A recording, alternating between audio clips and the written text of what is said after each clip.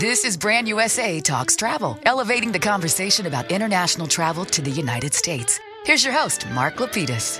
If you could do something else in the wider travel industry, like be an airplane pilot or a travel influencer, what would your dream job be? Honestly, I'd always thought about maybe being a travel writer. I enjoy writing, and I obviously enjoy the travel aspect of it. So yeah, travel journalist, although airline pilot would definitely be a close second. Scott Balyo is the Executive Director of Capital Region USA. May I call the organization CRUSA, or do you hate it when people do that? No, we use CRUSA, especially internally, so CRUSA's great. Sometimes people call Brand USA BUSA or even just brand, and it drives us insane. So I ask people not to do it. For some reason, BUSA doesn't sound as good as CRUSA. I've never thought of saying BUSA, even though we say CRUSA all the time, so that's funny. Good, don't start. CRUSA is the regional DMO for Maryland, Virginia, D.C., and Dulles Airport. Great to have you back on the podcast, Scott. Oh, thanks, Mark. It's great to be here. Last time we spoke, we were at IPW, and you've been pretty busy since then. For one thing, you recently held the Capital Region's very first global travel exchange, where you connected the region's suppliers, overseas buyers, travel, trade, media, and receptives. It's not easy for any organization to pull this off, so I'd love to hear the background on first why you decided to do it, and then how you produced it.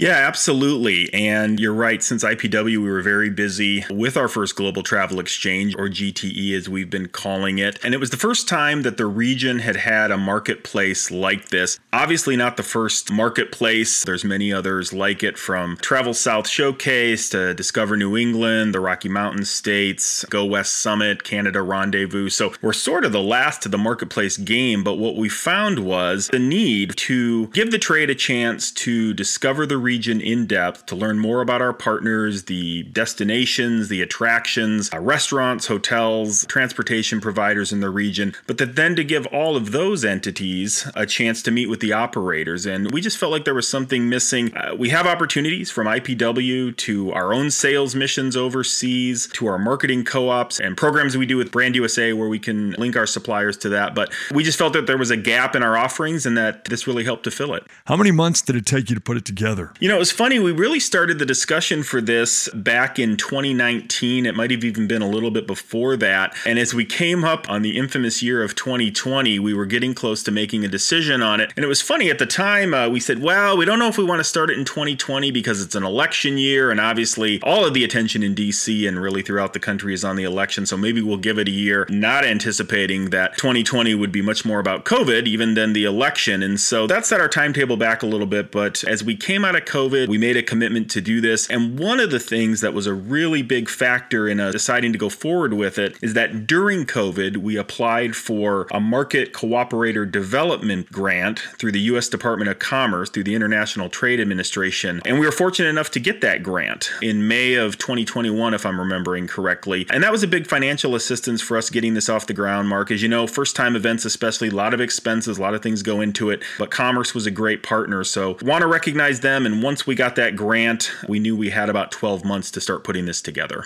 Betcha some DMOs will be wondering if that grant is still open. Do you know? They go in cycles, and I don't know when they open the next one, but as far as I know, we were the only tourism entity to get one in this cycle. So we did feel really fortunate about that. It was a $250,000 grant. It's spread over 3 years. It's actually spread over 5 years, a planning year on one end and a final reporting year on the other. But it basically gave us the opportunity not to cover the entire event, but to help offset a lot of the costs, especially the first year costs of the event, and help fund it for those first 3 times. You had sponsors of the event. I know this because we were one of the sponsors, right? We certainly had a nice group of sponsors for a first-year event as well. Brand USA was our largest sponsor. We also had Miles Partnership, USA Guided Tours, Old Town Trolley, the Kimpton Banneker Hotel in D.C., as well as 2 DMOs in the region, Charlottesville and Virginia Beach, who also stepped up. And obviously, we really appreciate anybody, especially for a first-year event. You're selling kind of the promise of an idea to sponsors. So for everybody who came in and partnered with us in this first year GTE, we really appreciate it.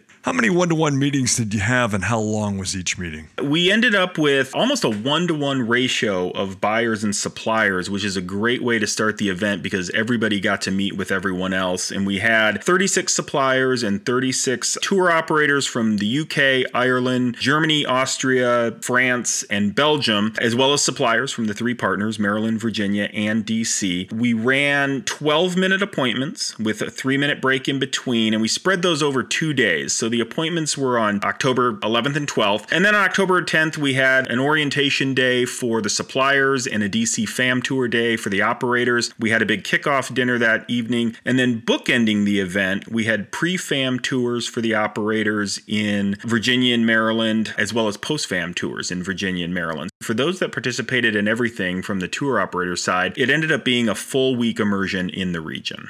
Specifically for the meetings, any trends worth reporting?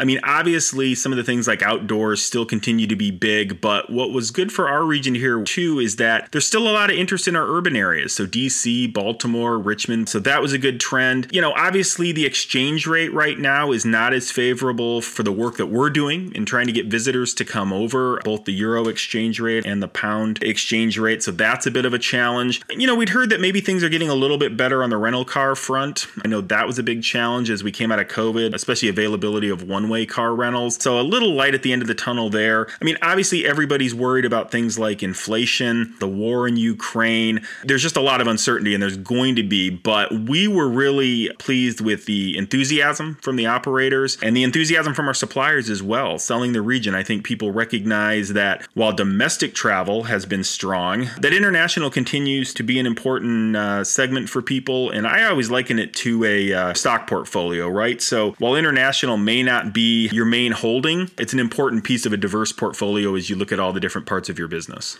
Anything you learned from FAM tours that might improve that experience? We had 5 different FAM tours. So we had 2 pre, 2 post, and then the DC tour. The benefit of that is that we got to cover a lot of places. So everywhere from Northern Virginia, Annapolis, Baltimore, and Frederick, Maryland. We got down to Charlottesville, Virginia, and over to Richmond and Williamsburg and Norfolk and Virginia Beach. So that part was great. The challenge was the logistics of that and trying to match it up with all the different arrival times. That's not unique to us. Basically, anybody who does a marketplace that has FAM tours has that challenge as well. We're going to look at maybe how we can streamline that a little bit or divide the markets up a little bit differently. But it was great to get them back out in the region, you know, new hotel properties, new museums and things to see, things that had been in development since COVID. And for a lot of the operators, many of them had not been here since IPW 2017 when it was in DC, and some of them had never been here. So it was a great chance to introduce them to the region.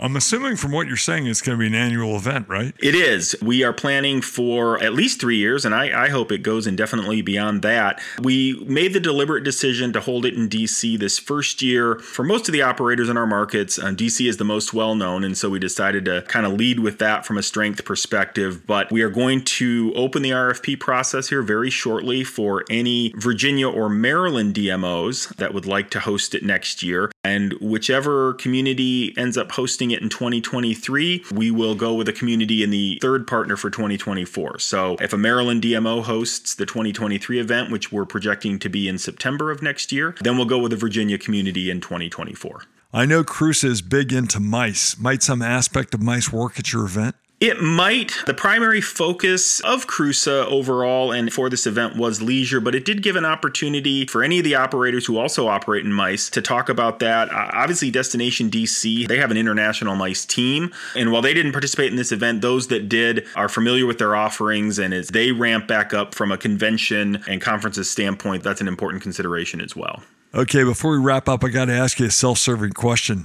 I'm wondering how Brand USA's Travel Week and your meeting actually complement each other. For example, does it help to have multiple touch points between buyers and suppliers? It does, and I think they do complement each other in a lot of ways, and we're a little bit attached at the hip because we're always going to try to balance the scheduling of our event with when you do yours in the fall. So for instance, your 2023 event, which is back in London, will be in October, which is why we're switching to September. But I know in this one, we met with quite a few operators in Frankfurt at this year's Brand USA Travel Week event who were then able to come to the region, and it really set the table up nicely to be in Frankfurt and say, here's some of the new things, and oh, I see that you're on the Virginia fam, you're going to get to see this place when you're in the region. And so that was really nice. So then about 3 weeks later, they were in the region at the marketplace on the FAMs. It gave us a double the chance at that exposure and that chance to do that promotion. So I think they really work well together. We love Brand USA, and I feel like anytime we can integrate or tie into what you're doing, that's a benefit for us. Scott, it's always a pleasure having you on Brand USA Talks Travel. Thanks for taking the time. Oh, Mark, it's been my pleasure. Always appreciate a chance to talk with you and talk about the region, and look forward to our next conversation down the road. Before we go, I wanted to let you know about our next one-to-one virtual business meetings on Brand USA's Global Marketplace website. These meetings are for Asia Pacific, and they're happening on December 7th and December 8th. This event connects U.S. partners with buyers from Australia, New Zealand, Japan, and South Korea in a series of up to 8 pre-scheduled totally online appointments. For details, contact your Brand USA rep. That's it for Brand USA Talks Travel. I'm Mark Lapidus. Thanks for listening. Your feedback is welcome. Email us at podcast@brandusa.com or call 202-793-6256. Brand USA Talks Travel is produced by Asher Mirovich, who also composes music and sound. Engineering by Brian Watkins. Please share this podcast with your friends in the travel industry. You may also enjoy many of our archived episodes, which you can find on your favorite podcast platform. Safe travels.